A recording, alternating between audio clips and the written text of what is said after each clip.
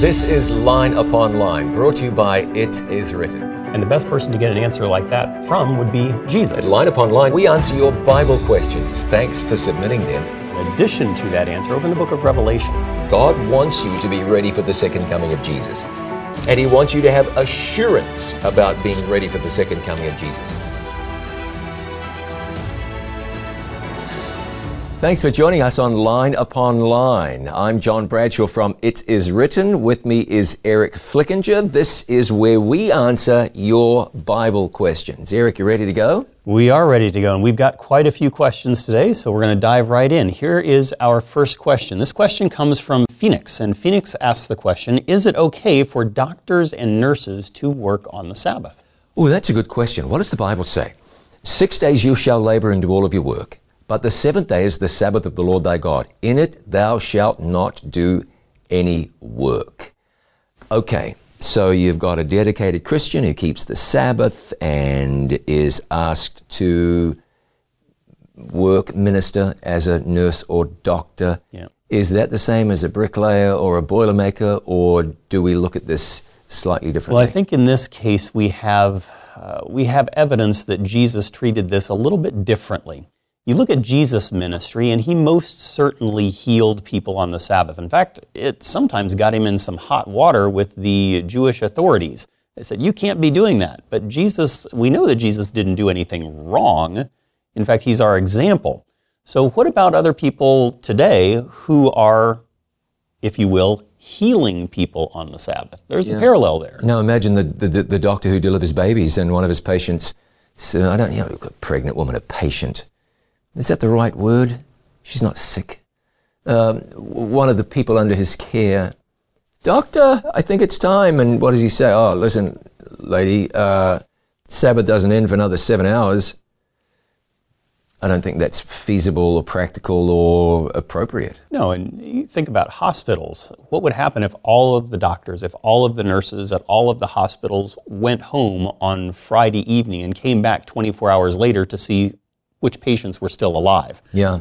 Doesn't seem to me that that's something Jesus would approve of. Now, having said what we've said, the Bible says don't work on the Sabbath, right? And that's not merely a legal, here's the law, obey the law. This is God saying it's in your best interests. Right. So I would respectfully suggest that if you work in the healing profession, if you're a doctor or a nurse, anesthesiologist or a nurse practitioner or some such thing, and your job may require you to be present between sundown Friday and sundown Saturday, try not to be. Try to switch out with somebody. Even though Jesus healed on the Sabbath and we would accept healing as appropriate, it may not be in your best interests spiritually, because now you're missing out on the rest that God wants you to get. You're missing out on the worship experience that God wants you to have.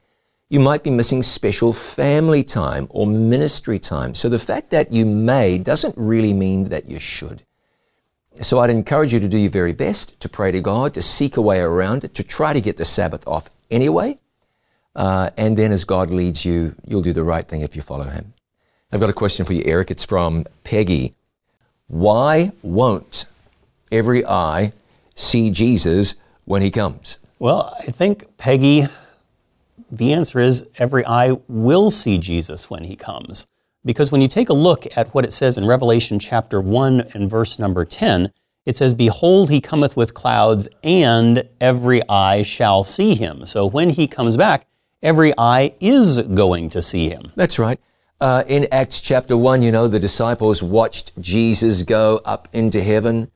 The clouds took Him up, and the angel said that He will so come in like manner as you've seen Him go, which would indicate that you saw Him go. You saw Him go up there in the clouds with the clouds, and the reverse is going to happen when He comes back. So it does seem like we absolutely will see Jesus when He returns. Absolutely. All right, we have another question. This one comes from Robert. And Robert asks, where do cavemen fit in the Bible story? Scientists have found bones dated back to 3.2 million years ago. Yeah, that's right. But when you read the Bible indicates that creation took place about 6,000 years ago. Oh, wait, did you hear that? It's a big difference. Oh, yeah, but there was a howl of protest I could hear. What? You Luddite, you ignoramus, oh, you believing that Bible stuff? I believe the Bible too, but My science teacher said, we have two different narratives. The creation narrative is what it is, about 6,000 years. Even if you don't think 6,000, you can't stretch it a whole lot further than that. 6,000 years. Science will say millions of billions of billions of millions. And careful, when I say science will say, we ought to be accurate about this and say that some scientists will say, maybe many, but you'll find scientists who absolutely, wholeheartedly, 100% believe the Word of God. Okay, let's try and, we can't reconcile these. And what we're going to try and do is speak very respectfully of the scientific community. It's easy for Christians when they're talking about various scientific practices to just junk it and say that's absolutely unreliable and these scientists don't have a brain in their head. They do. That's why they're scientists, and the methods that they use are frequently used with great success. So we want to speak respectfully, and we don't want you thinking, if you're a scientist, that we have no respect for you. We have an immense amount of respect for you. But let's try and fit these things in their appropriate place. Sure.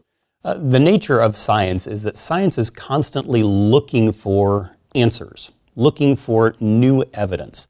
And over the course of time, the view that scientists have on a variety of things, whether it's the size of the universe or the dates that this particular being lived on the planet, or when a particular strata of Earth formed, if you will, those dates change over time depending on the research that they have done at that particular time. And think about the ramifications of that. I've read articles that said, the universe isn't this old, it's this old. In other words, we were off by several 100 million years. Right.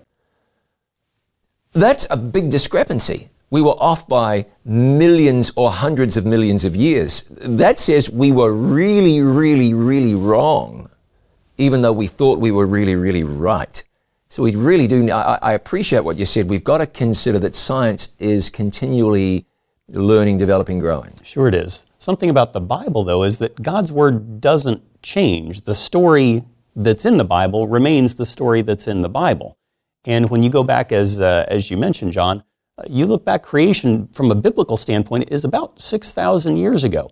Something that's also interesting about the Bible is when God created this planet, when He spoke things into existence, when He spoke the trees into existence, when He made man from the dust of the earth, when He spoke the animals into existence, how old was the tree 1 minute after God made the tree? Well, technically the tree was 1 minute old, but was it a little sapling, was it a little seedling, or was it a fully formed tree? So whatever God formed back at creation had what we might call apparent age to it already. God didn't form Adam as a little baby. He was a fully formed human being. He had apparent age. Could be that the rocks have apparent age too. Oh, I agree. Let there be light. Boom, there was light. But that light, you would think, took an awful long time to travel from the sun to the earth, except it didn't. It's as though God reached up to the sun and pulled the light down right away. That's right. Now, you've got the Piltdown Man. It was said to be the missing link. It was a hoax. It was a complete hoax. But science bought it and said, we're just so thrilled. Science was wrong. Yeah. Some years ago, we went to the Creation Museum up in northern Kentucky and did some interviews there. And there's a slogan they use up there. It says, the facts don't speak for themselves. So you find a rock, the rock doesn't have a date stamp on it. Someone interprets that through their particular lens and according to their particular prejudices. And so if I'm a scientist who believes that the earth is billions of years old and I'm looking at something or interpreting something, I'm interpreting it through that lens. Now you're going to say the same about me, or John, you're a Christian and you interpret the world through your lens, by your worldview. And yeah, that's 100% true. Yeah. What else has science left us that maybe leaves us scratching our head? Well, you have these ideas of the cavemen. The one that was mentioned here, 3.2 million years ago, 3.2 million years old. Probably Lucy is the one being spoken of here as Australopithecus afarensis is Lucy. Lucy's a whole lot easier to say. Yeah, amen. But how old was she, and was she even a human being? You take a look at the bones that were found, it only accounts for about 40% of the skeleton. Some people wonder whether they were really human bones or were they ape bones. Basically, scientists have some ways of approaching this idea of cavemen. Sometimes they mix the human bones and ape bones together. That was Piltdown Man. Then you have sometimes where they will take human bones and paint them with more ape-like characteristics. And on the flip side, sometimes they'll take the ape bones and paint them with more human characteristics. So it's interesting to see the way that it all kind of comes together. Do we have absolutely convincing evidence that people lived millions and millions of years ago? Certainly not from a biblical standpoint, No. because that would mean that death and pain and suffering existed on this planet many millions of years before Adam and Eve took the bite of that fruit. And there goes the Bible story. It's just gone and it's unreliable and we've just contradicted it. You know what I don't mind doing? I don't mind admitting that there are some things about God that I don't understand.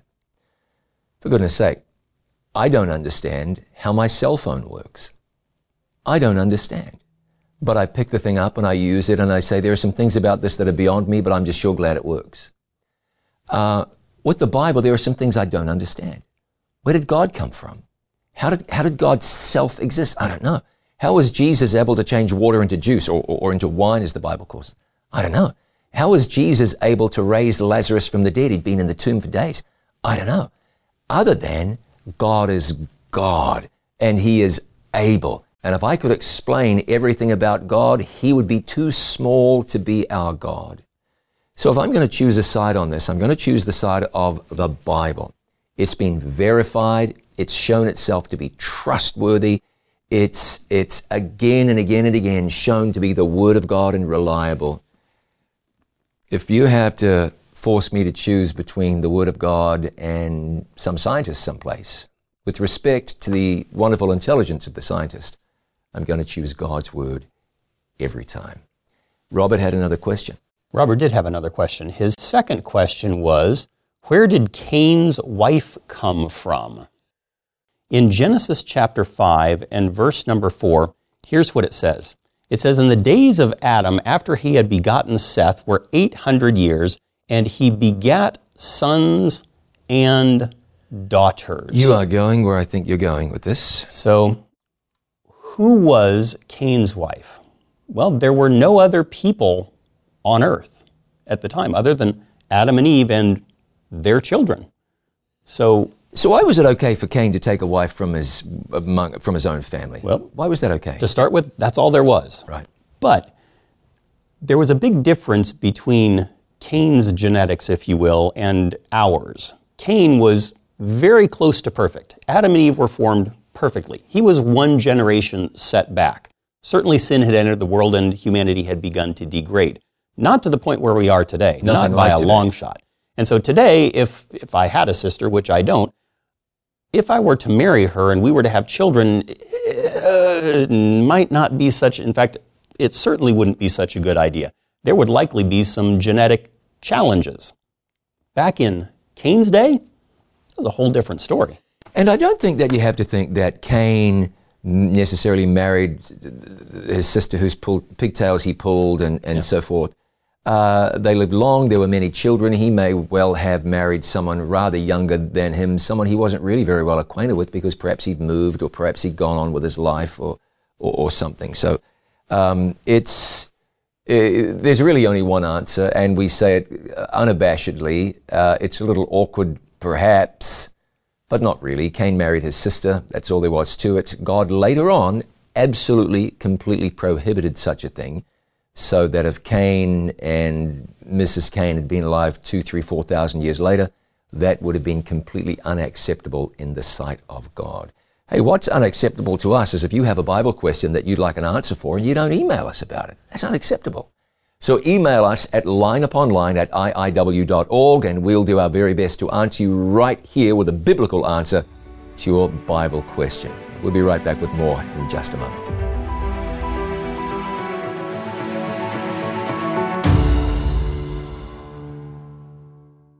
More and more people are watching It Is Written TV for the first time. They're watching their favorite It Is Written episodes, listening to inspiring sermon series, and much more.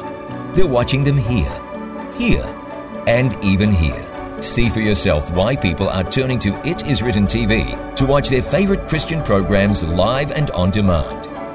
Watch It Is Written TV for free on Roku and Apple TV, or visit itiswritten.tv.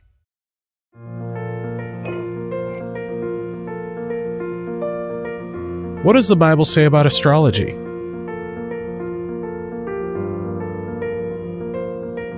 Why do bad things happen to good people?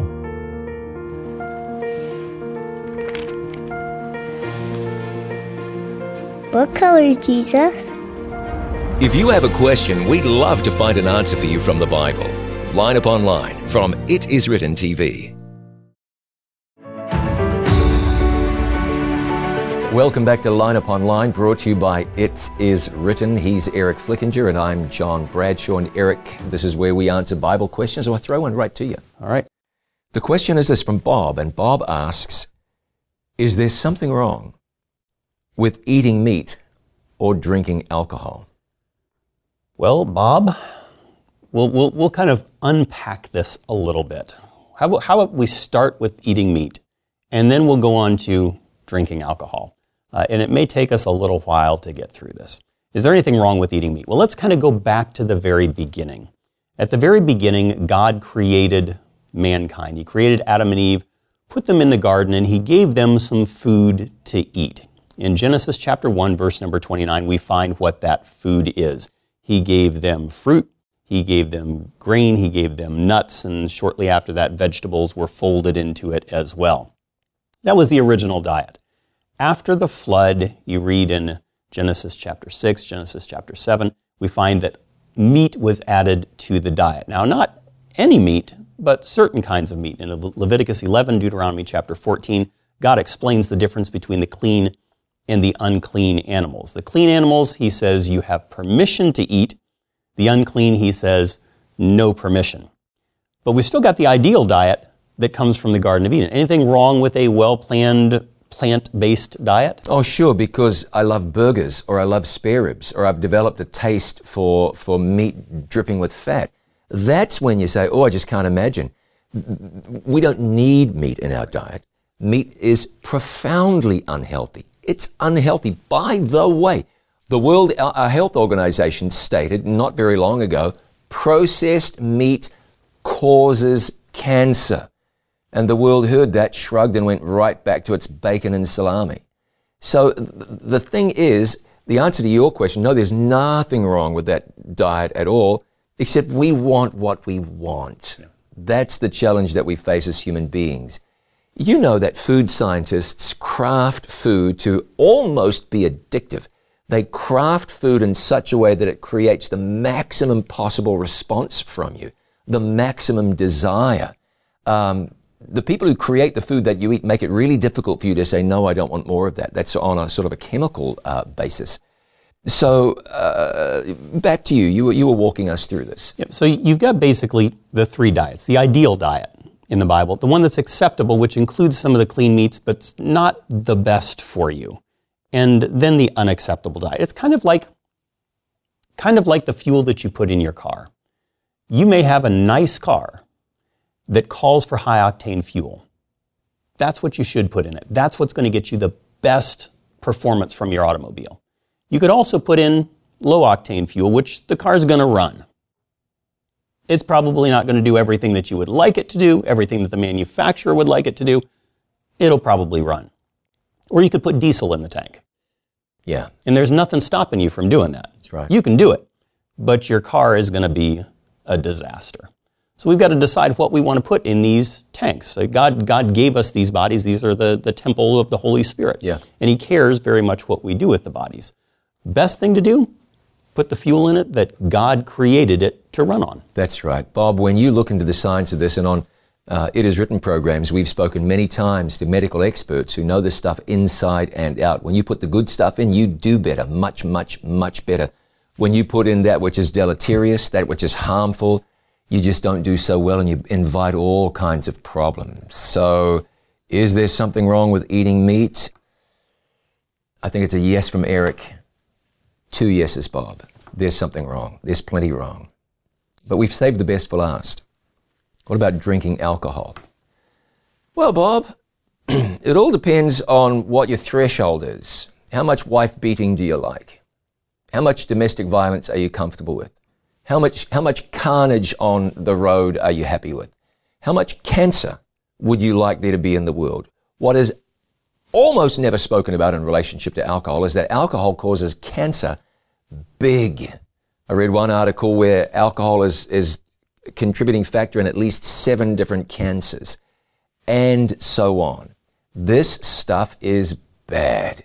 The alcohol industry is an industry of death, disease, and mayhem. Ooh, sorry, but it's true. Now, in the Bible, God did not recommend that we drink alcohol. Some people are mistaken about that. Yeah. Some people take, for example, the time when Jesus went to the wedding feast in Cana of Galilee. When they say he turned water into wine, he turned a lot of water into a lot of wine. But the question is, what type of wine did he turn it into? When you take a look at both the Old and the New Testament, you find something very interesting with the word usage. In the Old Testament, the word wine comes from the Hebrew word yain. In the New Testament, it comes from the Greek word enos. What those two words mean, though, depending on context, could be 2 different things. It could be unfermented wine, or what we would today call grape juice, or it could be the fermented variety. So we have to look at the context of the Bible to find out which it is. With the example of Jesus in the wedding feast of Cana, I think the context is telling us Jesus did not contribute gallons and gallons of wine, enough to slosh an entire wedding party. Exactly, and when Paul wrote to Timothy and said, don't drink water for the sake of your stomach, but drink a little wine, he was not talking about Cabernet Sauvignon or a good Merlot. No such thing. He was talking about grape juice. That's something that people will drink to settle their stomach, not alcohol. You know, Bob, alcohol contributes to suicide in an immense way. People who commit suicide sort of out of the blue with no history of mental illness frequently are egged on by alcohol. It is frequently a contributing factor. So is there anything wrong with drinking alcohol? There's nothing right with drinking alcohol. The body is the temple of the Holy Spirit. Alcohol destroys. Alcohol causes death. Well, I drink just a little bit. Well, then you won't miss it when it's gone, because it's just a little bit. And by the way, experts recently said that if you are a drinker, there is no amount of cutting back that makes your alcohol safer to drink. So if you drink this much alcohol, and then you say, I'm cutting down to this much alcohol, it didn't make it safer. It just doesn't. It's profoundly harmful. It causes massive destruction. It is opposed to every principle of the gospel that you can think of. You know, there's a verse here, or several verses that are interesting that draw this out. When you take a look at Proverbs chapter 23, Proverbs 23, beginning in verse number 29, it says, who has woe? Who has sorrow? Who has contentions?